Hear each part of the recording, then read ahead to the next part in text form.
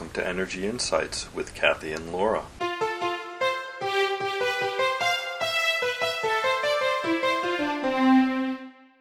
Hi everybody, welcome back to Energy Insights Podcast with Kathy and Laura. We are so excited to be here to share with you today another exciting rendition of our wanderings, musings, thinkings about the Reiki world, the energy world, and the world at large.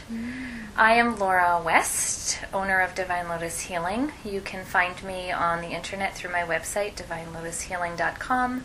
I'm a Reiki master teacher and also a psychic medium and channel for the divine since birth, and a trained herbalist. And I offer all kinds of fun things through my big website. And I'm Kathy Hughes. I am a Reiki master, a massage therapist, and an intuitive. I can be found at my website at kathyhughesrmt.com. I also have a blog that has lots of fun reading on it. To start off the episode today, we are going to do a couple of plugs for our exciting things that are coming up, and then we'll dive into our main topic, which is what is Reiki? So, Laura, what have you got going on? Okay. Well, I was thinking about all the stuff that's been happening this summer, and I think that by the time this podcast is published, this is going to be finished in my life. But one big thing that I've just been feeling so much gratitude for lately is the Scouts Honored Awards of 2015.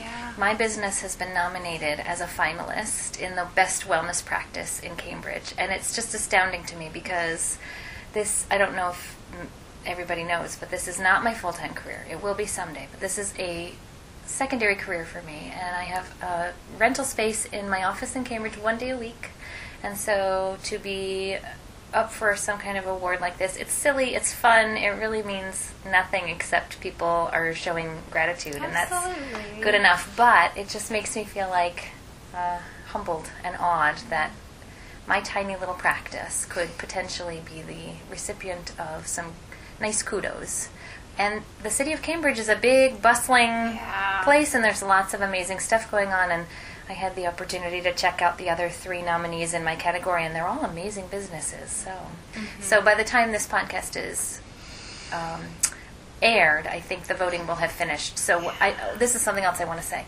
Whatever the results are, it doesn't matter to me. I have non-attachment to the outcome of whether I quote-unquote win or don't win. I just am enjoying the process of resting in gratitude for the love and appreciation and support that everybody has been showing through voting, but also it in turn is creating more love and gratitude and appreciation within me for everybody that I've ever come across through the practice. Oh, that's great. Yeah. I know, I was saying don't say the Scouts Honor, but summer will, like, by the time this podcast is over, it'll be like 3/4 of the way over potentially. I don't know. It's just, I'm not ready to say goodbye to summer because I haven't yet had a summer. We're in the middle of it. Yes. There we go. It's frightening. It's too fast. So tell us about your amazing plug. I think this is so cool. Oh, good. So I am starting, in September, I'm going to be starting the Arlington Tarot Salon, which I'm very excited about. This has been something that I've been wanting to do for quite some time now. And basically, when I was learning tarot back in 1997, I was really desperate for people to practice on that I didn't know. It's very hard to find people that you don't know to read tarot to, and you don't want to tell strangers, or you don't want to charge people either and be like, I'll read tarot for you.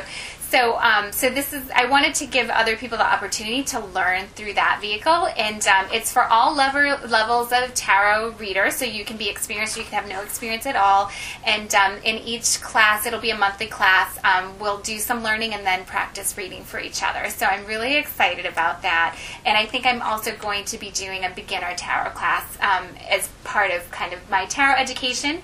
For more information, you can visit my website. I have a classes page up there, and it tells you about the tarot salon. So that is what's on the works for me. I'm so excited about that. I might try and come. I know nothing about tarot. Love it. I mean, I know my intuitive when I pull cards for myself, I know what they mean for me, but it has Right. no basis in any founding knowledge of any kind. So That's I would how love I to learn. started. Yeah, no, it's so fascinating, and everything you learn just enriches. Like, you know, when you learn what different things mean, it kind of enhances and confirms your intuition, which has been really exciting for me. It's one of my favorite things, and I almost love teaching tarot more than reading it. So I'm really excited to Very cool. to do that. Yeah, definitely.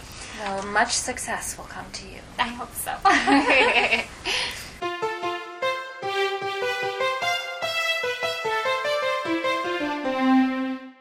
And now we're off to the main topic, which I like to call "What is Reiki anyway?"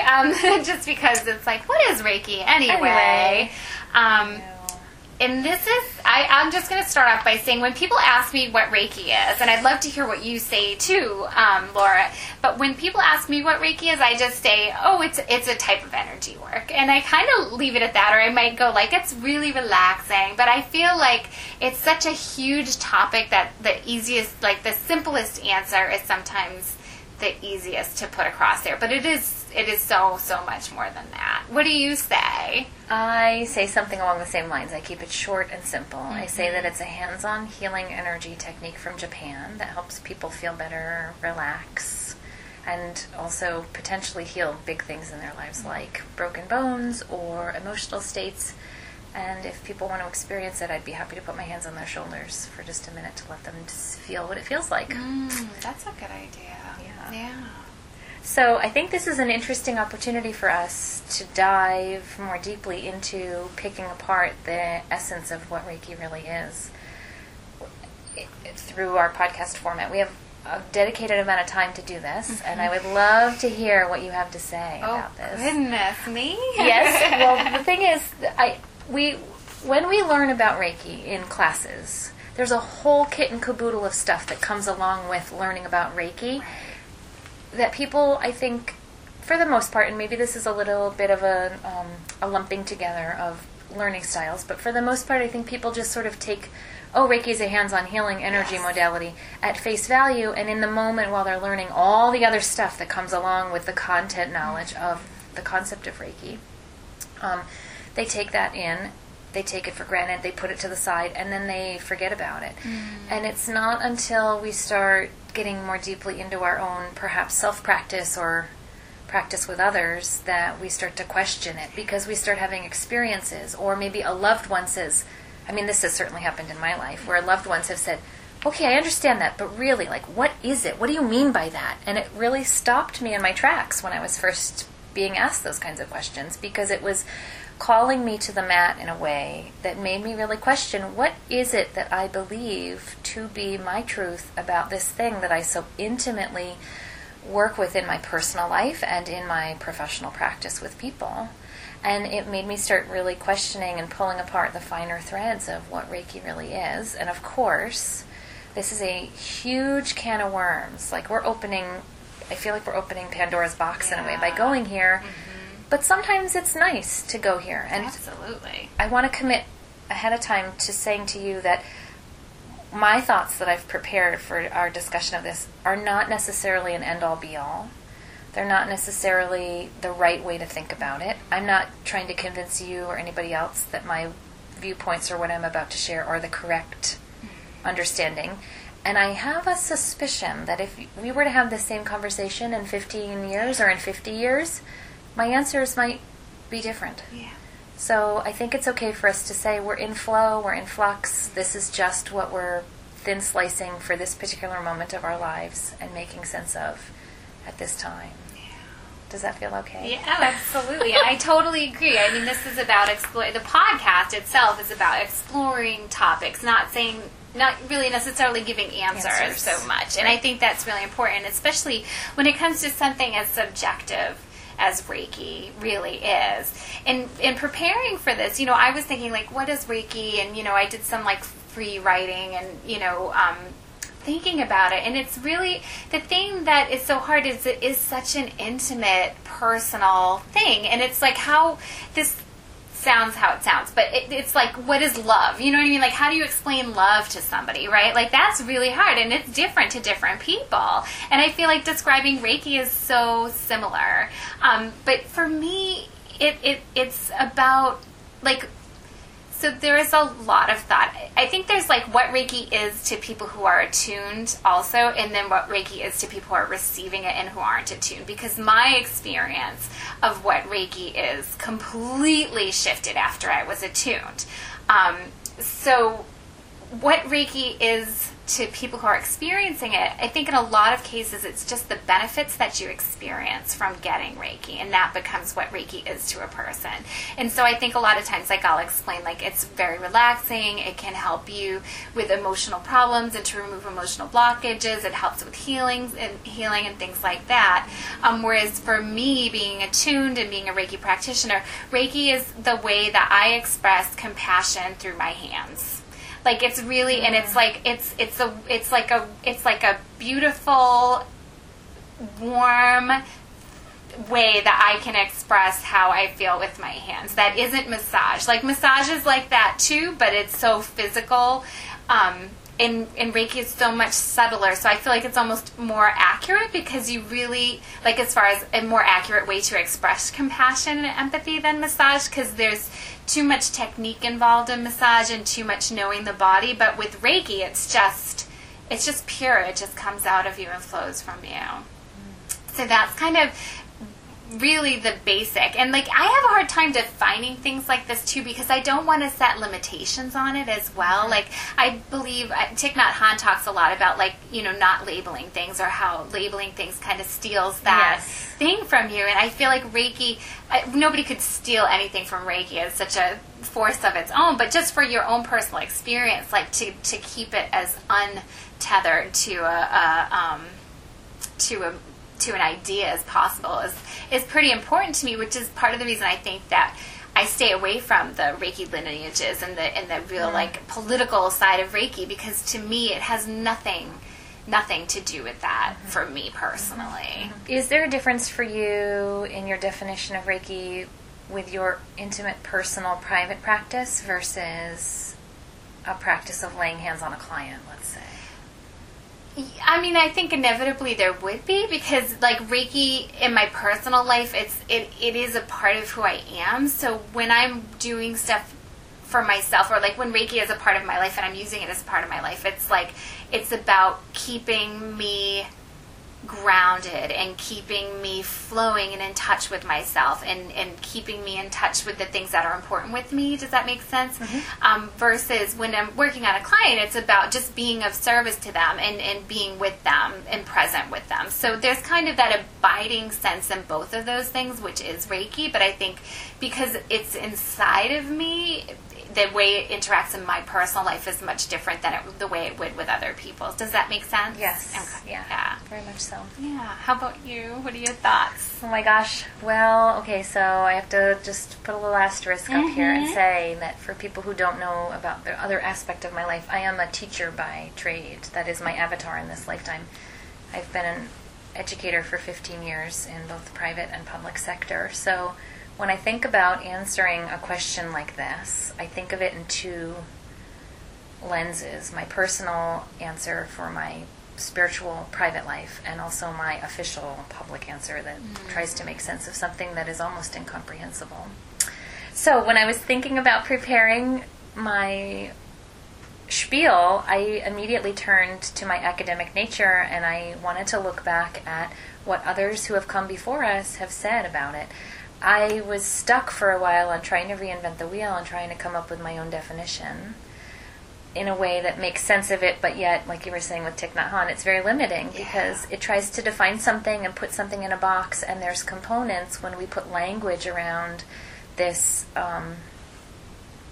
this construct of understanding that are limiting in some ways, partially because of our English language that we're speaking, but also partially because of my lens of understanding about the way I relate to the world. I'm just going to automatically omit some other ways of being because of how I relate. Right. Not by fault, just because of the way that it is. So there were a couple of books that I was drawn to when I was thinking about this, and one of them actually was Pamela Miles' book, Reiki, A Comprehensive Guide. She's out of New York City. And in her book, she talks a lot about the practicalities of not describing Reiki to people and not telling them what it is, but more so inviting them to experience it so they can have an understanding through their body knowledge. Or if people are not comfortable with receiving touch and feeling the physical aspect of what Reiki feels like, to tell anecdotal stories of how it has helped other people heal or progress or move forward. That was a very freeing understanding of what Reiki was to me when I was first picking apart my definition of how would I describe Reiki to somebody who's never heard of it before, rather than trying to get the quote-unquote right definitive answer that's neatly tied in a bow to tell somebody. I didn't have to put all that pressure on myself. I could just say to someone, well, I'm not really sure how I would describe it to you, so why don't I show you instead? Do you feel your low back with my hand touching you? What do you notice going on there for you? And then that would open a conversation with people. Or, do you feel my hand on your shoulder now? What are you experiencing when my hand is resting on you? Just become aware of what you're noticing. And letting people make the definition of what was going on for them themselves.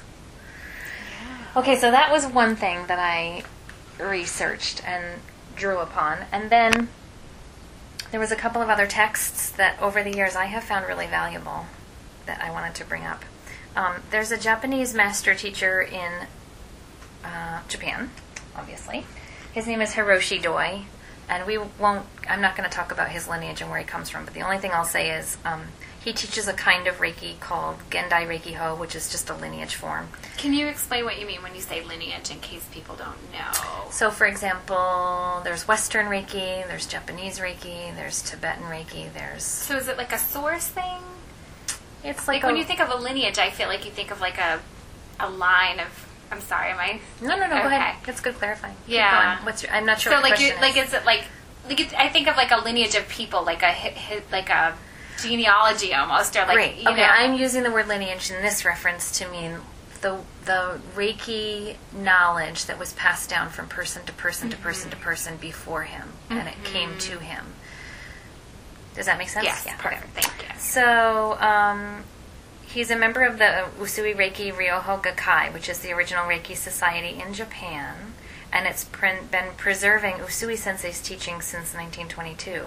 So he has a very different understanding, let's just say, of what Reiki is and how it affects the body, because he lives in Japan where they understand energy work differently than somebody who wrote a book from the West. I won't name any names in particular because there's nobody that's coming to mind, but I also don't want to put Western and Japanese Reiki against each other.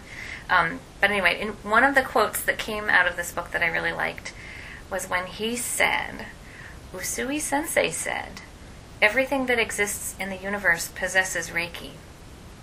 And then he goes on to say, Reiki is the universal energy, the source of all existence, the heido, meaning the wave, the motion, or the vibration of love, and the pure light that comes from a higher dimension.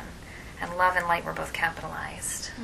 So he's talking about Reiki coming from that spiritual connectedness place in this world that everybody has access to tapping into. Which I think is so beautiful. So open-ended, so vague, but so beautiful. Right, absolutely. And then the other source that I turned to when I was looking at trying to make sense of Reiki was one of my senseis, our Java sensei. In his book, This is Reiki, he has a lovely explanation of the Reiki kanji, and I'm referring to the Reiki kanji as written in Japanese, not the Reiki kanji that is most commonly seen here in the West. So please forgive me to you and also everybody listening. I'm going to try and describe this, but I know this is an auditory format, so I'll just do my best. You can post it too, so people can Yes, that's see a great it. idea. Yeah. So I will post an image of the comparison of or maybe I'll just post the Japanese kanji for everyone. Okay. So in our Java Sensei's book, This is Reiki, he has a lovely explanation of the kanji broken down into tiny bits, and it goes into more detail than just spiritual life force healing, which is what the kanji means, but that's like the universal blanket statement that you see on everybody's websites about what they say that Reiki is. It's like the basic introductory piece. Yeah. But okay, so we know that the character of Reiki is divided into two parts, the rei and the ki. So let's take the rei right now and pick this apart. So there's three parts inside the rei. There's that top overarching part, and then there's the three boxes, And then there's something else that I don't remember. But this is going to be hard talking about this auditorily here. But okay, you're doing the first part means rain or fertility, and it's blessings from heaven to earth. So it's that overarching, almost like an umbrella kind of stroke. Then the 3 squares underneath that represent the human body or the vessel for the soul, the mouth, and conversation with people, and also prayer. And then the third part of Rei on the bottom of the Rei character means Miko, and that in Japanese is a medium or a sorceress or a shaman who understands the voice of the gods. And in Western interpretation of that, we would say that it's somebody who connects to their spiritual presence in their life. And the Japanese masters who teach this emphasize that when we practice Reiki, we are trying to become mediators of that sacredness that occurs when we get quiet and still and place our hands on somebody's body, and there's some kind of energy flow that person may or may not experience as sacred as well. Okay, so that's Rei. And then Ki, the bottom character, is divided into 2 parts, and that means the top part of it is stem, or ether, meaning the vehicle for subtle matter. So like the etheric energy that travels down from the heavens and into us.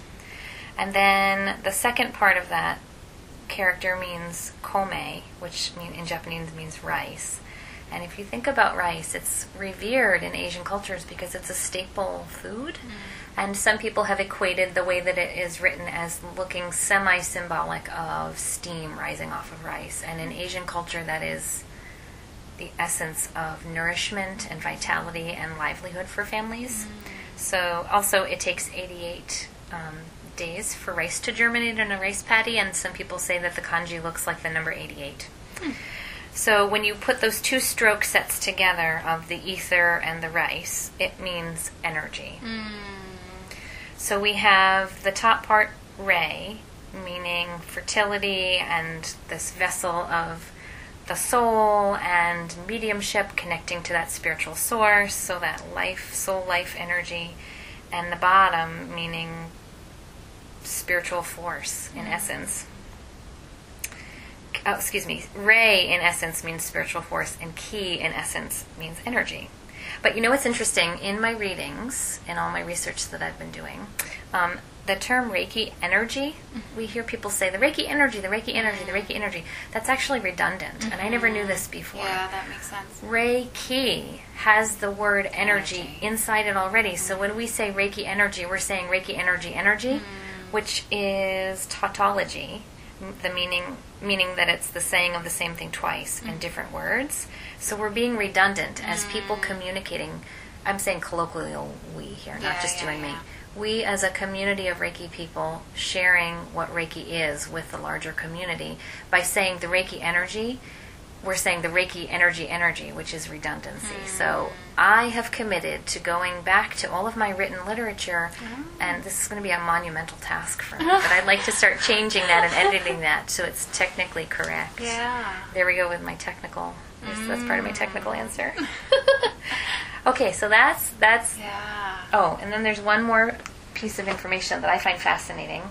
In the Japanese lineage that I learned, this is the Jikiden Beautiful Reiki. purple Yeah, folder. it's amazing. It like radiates the It's amazing. color of this folder that she's holding up. This is their course manual, and inside it, in this one section of the book, please forgive my sound of turning pages here, they have an interview with Usui. There's not a lot of There's not a lot of written communication from him about Reiki, but this is a transcription of what he was interviewed by a couple of other people in the Gakkai society. And so this is one thing that he says. They ask, is it a spiritual healing method? And he says, it could be called a spiritual healing method, but it is mostly a physical treatment. Reiki practitioners radiate ki, which is we know to be energy, and light from all parts of their bodies, especially their eyes, their mouths, and hands. Therefore, staring at, blowing, or rubbing a problem area for a few minutes works instantly for minor ailments such as toothache, acute pain, stomachache, neuralgia, bruises, cuts and burns, to name a few. The pains disappear immediately, as do swellings. Chronic illnesses, however, are not cured as easily as minor ailments. Nevertheless, although it takes a longer time and several treatments to cure chronic illnesses, even a single treatment will produce some positive effects. You may wonder how this phenomenon can be explained in terms of today's modern medicine. Well, truth is stranger than fiction. Seeing is believing. Once you see this with your own eyes, you will be convinced. Which I just love. Once you see that, he's even saying, like, exactly. That's you have to see it to believe it, folks. Yeah, like having people experience it is more powerful than saying what it is. Now, for people who don't know, very basic Reiki, who is Usui? Like, talk about a little bit. We can talk about the history a little bit, but just why is he important? So he is the lineage bearer, the founder. In 1922, when he was meditating on Mount Kurama, the Reiki energy was transferred into his body.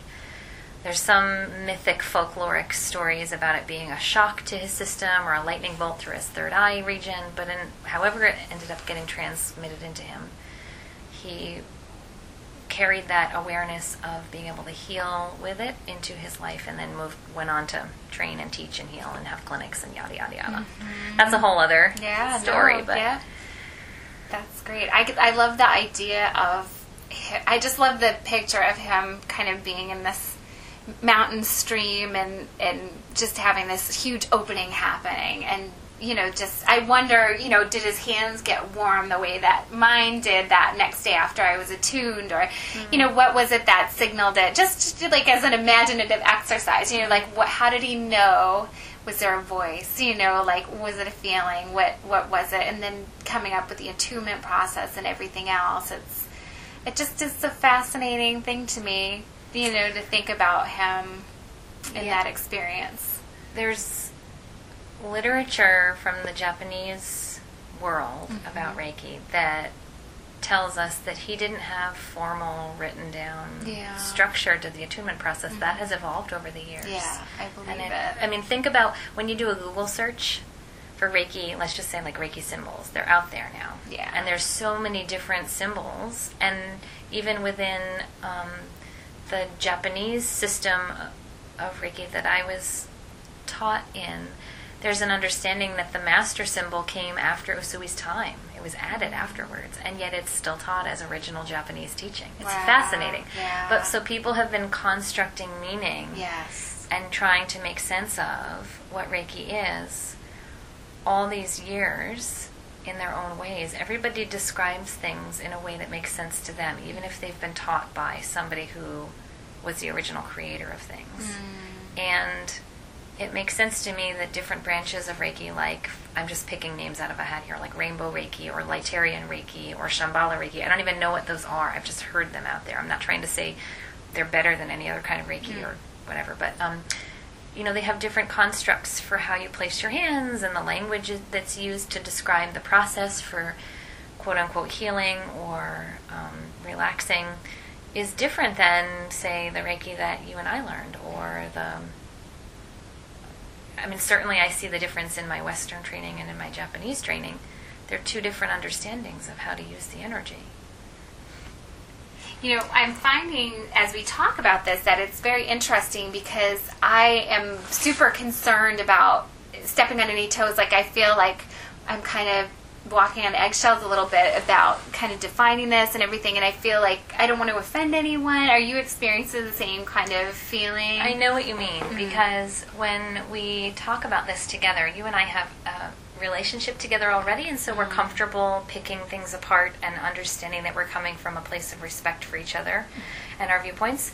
But we also have this awareness that we're also inviting a larger audience to listen in and share their viewpoints. We invite people to dialogue with us through our blog and social media formats about all this. And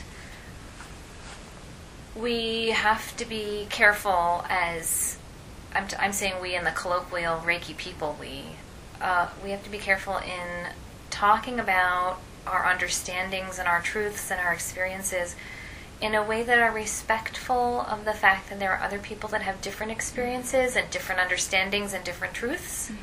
And you and I are, not to highlight ourselves and pat ourselves on the back, but I find us to be very evolved spiritual beings that come from a place of understanding that just because this is my truth, it doesn't mean that the person down the street is wrong, or vice versa, that they understand that their way is better. So I don't really know where I'm going with all that, except to just say that's true. we are mindful of the fact that we understand that this is just a particular lens that you and I are fleshing out, and that somebody listening to this podcast might have a completely different viewpoint. And we would certainly welcome hearing that. I mean, with grace and compassion and respect, as we are extending to others and saying, we know that there are people out there that may understand this very differently. Absolutely. Yeah.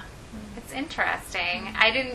It was funny. So in planning this conversation, I mentioned to you earlier, like, it wasn't my top choice for the topic to talk about, but I feel like it also does need to be addressed, at least on some level. And I think that also the nature of this conversation maybe even reveals more about Reiki than even what we're saying, which is that it's not easy to talk about, you know, and that you can't you can, I don't know, it's like the blind people touching the elephant, right? Or, you know what I mean? Like, everybody feels a different part of the elephant, and then they all have a different idea of what an elephant looks like, you know? And I think that's really that's what Reiki is. There's a lovely story called The Seven Blind Mice by Ed Young. It's a children's picture book, and it talks about exactly that, where each different mouse feels a different part.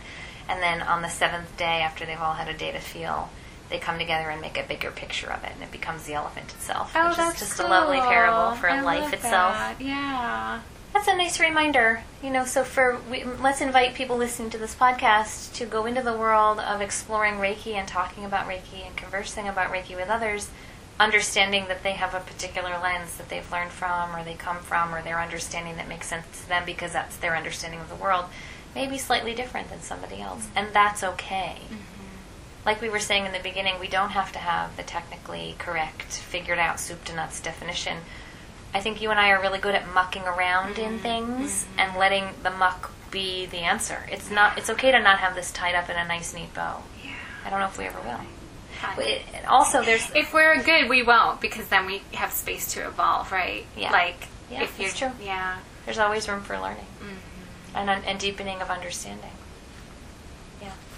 I just have a little parable in the master class that I was teaching over the weekend. One of the people that was in the class, we were talking about that, you know, they're master students now, and they're looking at all these big topics about how do you handle folks with skepticism, and what do you do when you get somebody who's never heard of it before, and how do you craft your message to them. And somebody so really lovingly, smartly, and it was really funny, said, well, I think it's kind of like a jerky thing to say, what is Reiki? Like, come on, my answer to you now is just Google it. So many people have definitions out there on the internet. Just go and look up what somebody said Reiki is, and then come experience a session. And I think there is a component of all of this that is so true. Like, Reiki just is healing energy from somebody's hands, and it makes you feel better. You either feel relaxed or you heal. Like, that's what it is. But for our conversation here, I think it's nice that we've sunk our teeth into it, and we've gone a little bit deeper, and we've really tried to be mindful about pulling those deeper threads apart. Absolutely. Yeah. So I had some prepared questions for you. Okay, yeah, go ahead. No. So what do you think? So I just like asking you questions. Like, I don't know. I feel like I'm putting you on the spot a lot. It's okay. I don't mind. It's fine. What is it that makes Reiki different? I have my own opinion about this, but what do you think it is that makes Reiki different from other energy work? Well, I have not, to be honest with you, I have not experienced a whole lot of other energy work. Yeah. When I found Reiki in my life, I had experienced massage before, and flower essences before that changed my emotional state, but I had not experienced anything like Qigong or, oh gosh, now I can't even think of any other energy manipulation modalities out there. But on a rational level of understanding, sometimes people said that when they practiced other energy modalities to help quote-unquote heal or balance or relax people, they had to use their own energy to do that. And so I'm just going off of hearsay by having that understanding of this. But Reiki, for me, I understand Reiki does not deplete my own energy field. It has somehow been out there in the universe as prana or chi or ki or ti, however you want to refer to it, and I'm accessing it and letting it flow through my body to then send out through my hands or my eyes or my breath. And I guess this is a parable that I'll share to illustrate my point. At the end of a day of giving Reiki sessions at the office all day long, say like 5 sessions in a row or however many sessions I've done in a row, I don't feel tired. I go home not feeling exhausted and drained. I go home feeling, sure, I'm mentally tired because it's late in the day and I'm an early riser and I've got a young child at home and I'm busy. So, of course, I feel like it's winding down time in my day. But on an energy level, I don't feel exhausted or depleted in any way. Yeah. I've heard that too. Since you were my teacher, I feel like I loved what you said when it was like, it's like a radio frequency, like you have the radio in different energy systems or in different channels and you just tune the channel to Reiki. And I thought that was a really interesting, good analogy. And then for me also, I think, the thing that I've heard, because I have other energy work type things that I've done that I've developed on my own, like just through meditating, like finding other ways to express compassion is the way I like to think of it. But I don't know any like particular other modalities of practice. I've experienced other ones and I don't know, it wasn't the same as Reiki. Reiki is so warm and inviting and it invites you to kind of unfurl under its not pressure, but in its presence, I guess, whereas other ones, the experience that I had was a little invasive and not very, it wasn't like an opening so much, but that's my very limited experience. I think it's interesting because you hear people say that, Reiki doesn't need anybody to direct it and that it knows where to go. And I like that idea, but I can't say that other energy modalities aren't that way. But I do have to say that I find myself sometimes definitely trying to direct Reiki and getting involved that way, and that has to do with intuition and stuff as well. So we don't have to talk about that. But I think that's an interesting thing, like letting Reiki flow where it wants to versus having the ego get involved in a Reiki session. That's kind of a interesting thing. I know what you mean. I think that is a conversation that we can flesh out. There's a lot around the way we describe and experience with our clients after the session is over that can either be ego-driven and it can present like the practitioner has healed the person laying on the table, or we can present it like there was just this shared experience between two people who got calm and quiet for a little while, and each person can come away from it with a unique point of view. And both are valid.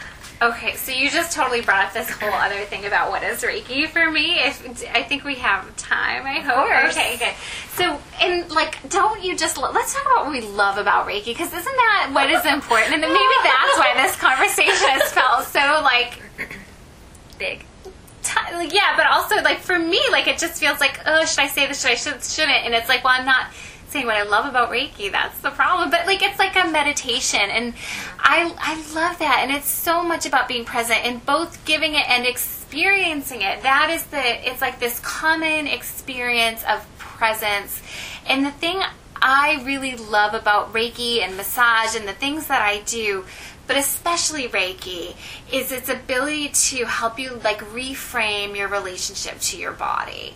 And how, having someone just rest their hands on your calf muscle, and you start thinking about your calf muscle, or you start feeling that energy, and then all of a sudden this memory just comes up out of thin air that you had associated with your calf muscle, and then you let it go. And I remember my first Reiki treatment was with you. It was a crystal treatment, and I just sobbed because there was so much that was being unsurfaced, coming up and digging out and letting go, and it was just this shedding of all of these, not just energy, but because energy takes all these forms in the form of thoughts for me, and it was so massive. It was just this massive kind of letting go for me. And of course, that was when I knew, like, I have to do this, you know, like I have to learn how to do this and do this for other people, because it's like it's a way to love people without words, which is so much purer, you know. Mm-hmm. Mm-hmm. What do you love about it? What are your thoughts? Yeah, it invites me to a place of calmness and stillness, much like my meditation practice in my life, much like my gratitude practice in my life. I'm seeing it so, well, since having a family, I talked about this last time in our last podcast episode, but I also see it as being very medically balancing. It's wellness care in my family now. We use it for boo-boos and hurt feelings and cuts and scrapes and tiny little things. And our son now says, you know, for example, this morning, this is a perfect example of how this is used in my family. He was running through the kitchen and he bumped into the counter and he said to me, "Ow, Mommy, I just bumped into the counter. I will give Reiki now." And he started rubbing his arm, and I thought, okay, this kid gets it. This is really amazing. He's tuning into that essence of getting still and focused and calm and quiet for his body and helping himself into a place or a state of wellness. Right.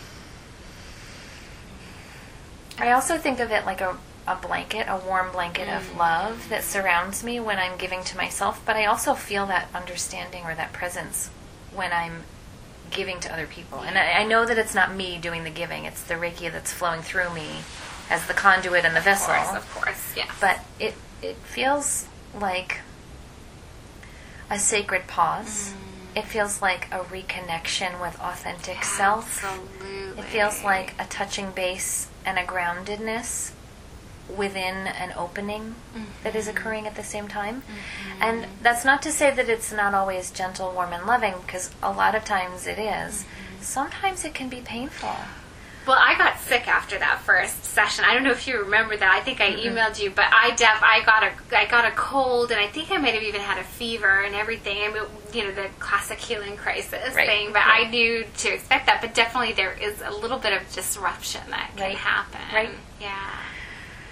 Well, there's another whole aspect of this that I would love to talk about at some point. I mean, not today, because we have other things we want to discuss, but we should probably have a discussion about the Byosen and how it presents in people's lives when they receive. We'll just, I'll write it down. Yeah. Remember, everyone, remind us, please, listeners, that we want to go in this direction. Something that's been on my mind that as we've been talking, I hope it's okay that I'm saying this, but please. I think we would like to invite people to share with us their ideas about what Reiki is. Absolutely, yeah. So share with us on our websites in whatever format we both present. We present differently on our websites, but find our literature about this particular podcast, and in our comment sections, leave us your thoughts about what Reiki means to you and what it is in your life. And we invite you to do it through a place of respect for differences of opinion. Yeah, you know, we're not on soapboxes. We're not trying to prove or disprove. And there will certainly be understandings of what Reiki is to folks that when you hear it, you, every fiber of your being is going to say, no, thank you. But we invite you to keep your no thank yous to yourself and just listen to other people's interpretations. Yeah. There was a, this reminds me, there's a social media platform that I have been exploring recently for my work where a woman who channels angels also has the angelic presence flow through her Reiki practice. And that is not something that I identify with at all, so I don't resonate with her message. But I resonate with the fact that she is speaking her truth and she's sharing love and grace with the universe in her way. And I appreciate it. I never actively participated in discussing her work or giving her any feedback on her work or even like really reading it. But I welcomed her presence and her version and her lens of this is her Reiki experience. But there were a lot of other people on the social media platform that didn't understand that. And she was driven out of the community. And she had to apologize, or she felt the need to apologize because she thought she offended people about Reiki. And she took her messages about Reiki and angels elsewhere. And, you know, so be it. Now she's on a new path and she's in a place that can understand her more. But the larger experience that I took away from that was, what a shame that we as Reiki people couldn't embrace each other's differences and loving compassion for each other and say, oh, here's a member of our community that has an alternative viewpoint. Wonderful for her. I don't necessarily vibe with it, but the Reiki flows through everybody's life in a different way. And we welcome that difference, that perspective, that uniqueness. I want to have this conversation with you about social media, and we will not have it today. But I won't, if people I do not abide nasty comments in witch hunting or anything of that form. Like, if someone commented, I definitely mediate my comments and everything else, because it's just too much to not. No, we have to. Like, we can be a supportive force for each other, or we can tear each other down and end up with what? You know what I mean? Like, it's just, I hate stories like that because it hurts me personally, because I could be that angelic Reiki person. You know what I mean? Like, we could all be that person that doesn't see things the way a group of people does. That doesn't mean that they should be treated as the outcast or wrong. As a bad person. Right. Even though they challenge your ideas, welcome that and say, oh, this is challenging my ideas. What is it about me that I am upset about this person practicing this way? But again, this is a conversation for another time. Another thread for us to pick apart. Absolutely. That's good. Well, maybe we should conclude this part of our conversation by saying, fill in the blank. Reiki to me is... Okay, Reiki to me is perfect. And Reiki to me is love.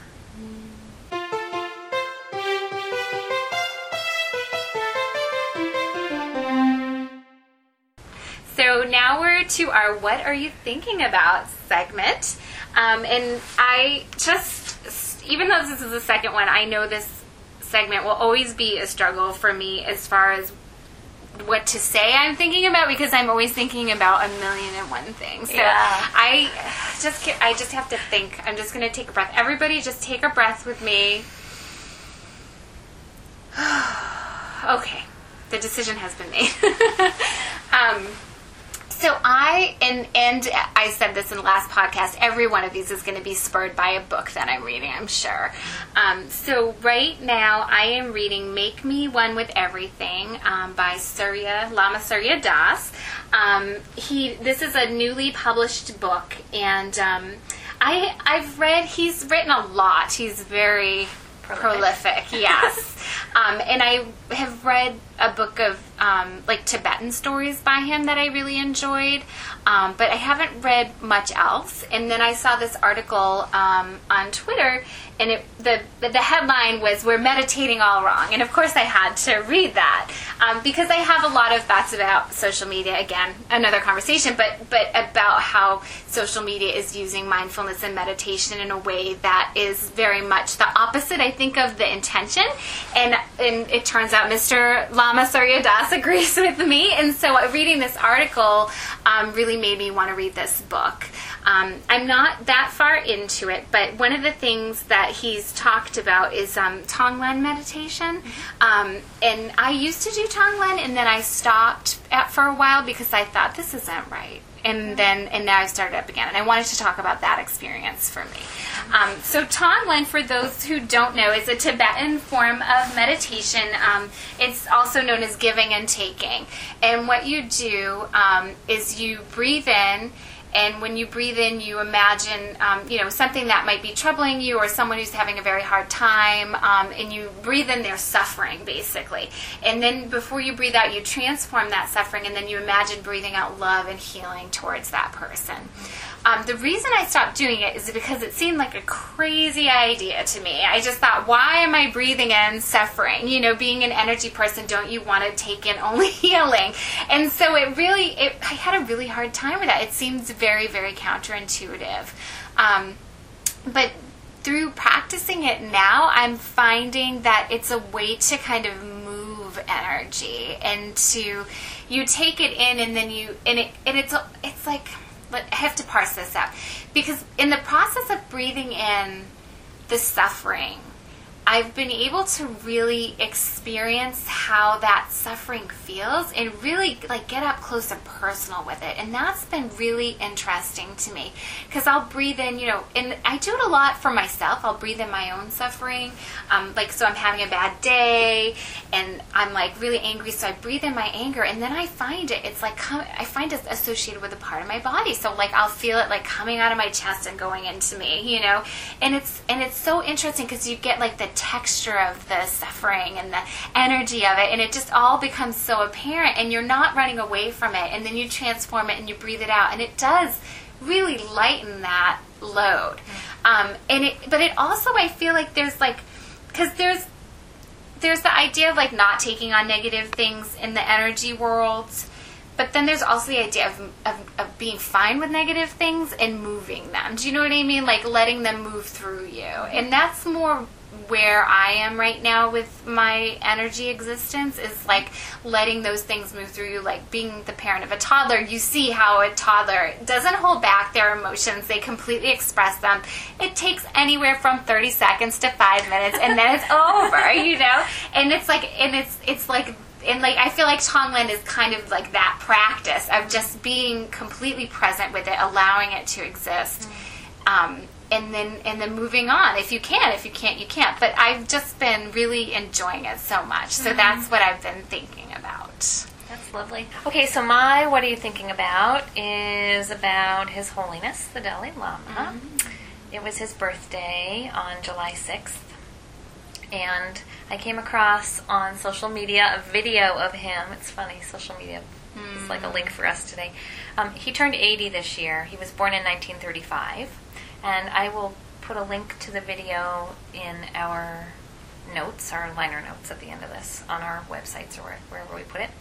Journalist Ann Curry asked him on this landmark 80th birthday, what would you like to say to the social media world, especially to the young people? And it's only a 4-minute video, so I encourage people to watch it. It's so sweet, and so the essence of his words are so pure. I'm going to encapsulate just a couple of quotes that I have translated into my own lingo, and I'll share them here. He said that the best birthday gift for him at his birthday is for people to pay more attention to their own mind and what their own emotions are saying. And he said, I want to share with my brothers and sisters, particularly those younger brothers and sisters, now please pay some attention to your inner values so that your life can be more peaceful and a more happy life. And he went on to say, if we pay more attention to our inner values, then no matter what sort of situations surround us, we can have a peaceful mind. And in order to achieve healthy body, we need to achieve healthy mind. And I just thought that was a nice reminder that the world can be in chaos all around us, and if we are stable and centered and grounded within ourselves, then it doesn't matter how we react. We can always radiate love and peace and calmness and compassion. And at the very end, you have to watch till the very end because it was so sweet the way he ended his video. He said, this is the best gift of my birthday, if we can all practice centeredness and reminding ourselves about being in our own good spaces. And then he said, if on the other hand you express happy birthday, but your own mental state is a lot of frustration and a lot of anger, then that is the worst kind of gift for happy birthday. And I just love that. It's so true. It made me think about all the times in our lives where people are not authentic in what they say. You know, the person in the checkout line who's harried and rushed and in a bad mood, and they say, oh, excuse me, I'm sorry. But they don't mean, excuse me, I'm sorry. They mean, get the heck out of my way because I'm mad and I'm in a rush. That's not mindfulness. That is not authentic centeredness in their true being.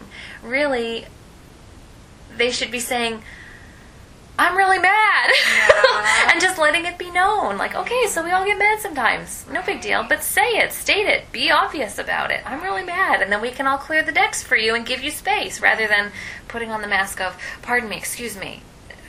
I don't know. I'm going down a tangent road here that I don't need to go down. But is this based on an experience you recently had? No. Just like general. No, just general societal. Yeah. The way our society has norms about being in relationship with each other in public now, like strangers interacting with strangers. When we say to somebody on the street, "Hello," or sometimes we don't even acknowledge each other at all, or when we hold open the door for somebody and we say, excuse you or excuse me or whatever it is that people say. Like, I feel like all of it is done based on convention, but people are doing it through rote. They're not taking the time to... I am so guilty of that, but... I know, well, I think it's this is a big topic too, I feel like, but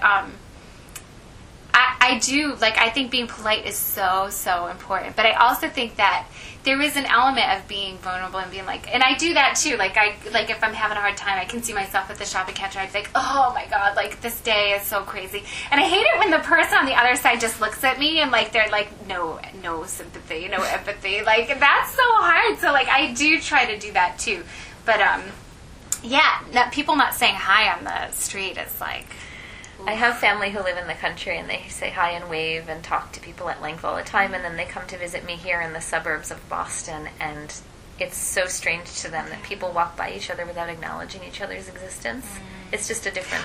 And on the playground, that's like, that drives me a little nuts. Like, because I'm like, we're both parents of kids, we're both going through probably similar things, I imagine, but I'll pretend you don't exist if that's what you need to get through the day. I don't know.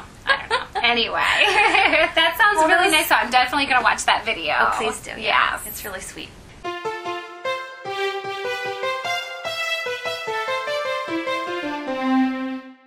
So now we're going to do our closing meditation.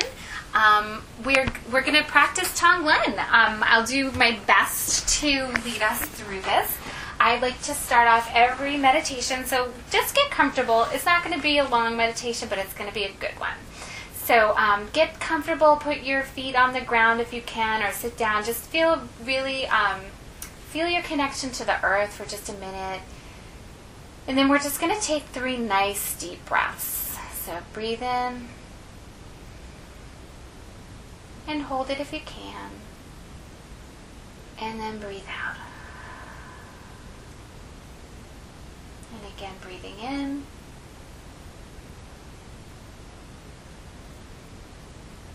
Holding. And releasing. And the last time, breathe in. Hold. And let go. Now, if there's something that's bothering you physically or emotionally, or if there's someone else that you can think of that is going through a rough time who you're concerned about, take a moment to just connect with that experience, that kind of suffering. And then what we're going to do is we're going to just breathe it in and just imagine it coming into your body. It can be like dark and hot, and just breathe that in and experience the quality of that. And then hold it for just a second and transform that into love and compassion and lightness. And as you exhale, just send that love to the part of yourself that's hurting or the person that's hurting in your life. And we're going to breathe in again, that dark, hot suffering. And breathe out the light, cool love. One more time, breathing in the suffering, transforming it, and breathing out the light, the cool, the loving. And just take another moment to be with your breath, feeling where you are right now, allowing whatever is there existing to be. There's nothing you need to do. Nowhere to be but here in the moment.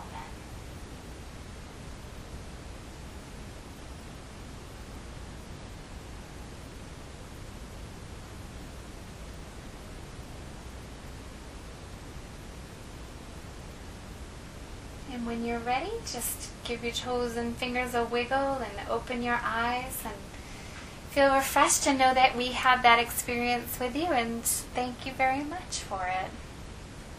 That was lovely. Okay. I felt a shift in what I was thinking about. Oh, excellent. Mm-hmm. So there was an easing of the redness or the fire. Lovely. Thank you. Thank you. So our time with everybody has come to an end today. We've had a lot of fun mucking around in our Reiki insights here and our energy insights, hence the name of our podcast. And as always, it is an absolute pleasure to converse with you, my friend Kathy. Thank you. Same here. Yeah, these are really just sweet conversations we've been having. We've been having them for years, for people who don't know us. Yeah. And we finally decided to put them to recording and share them out with the world. For some reason, the time is now. I know. And we are grateful to all of you who have listened to what we had to say today. And like we mentioned earlier in the podcast, we invite you to share your thoughts with us in our forums and our comments on our websites. And we want to be in dialogue with you all about all the stuff that we're thinking about. So go forward into your days, having wellness and health and joy and beauty. And thank you. Thank you. Bye.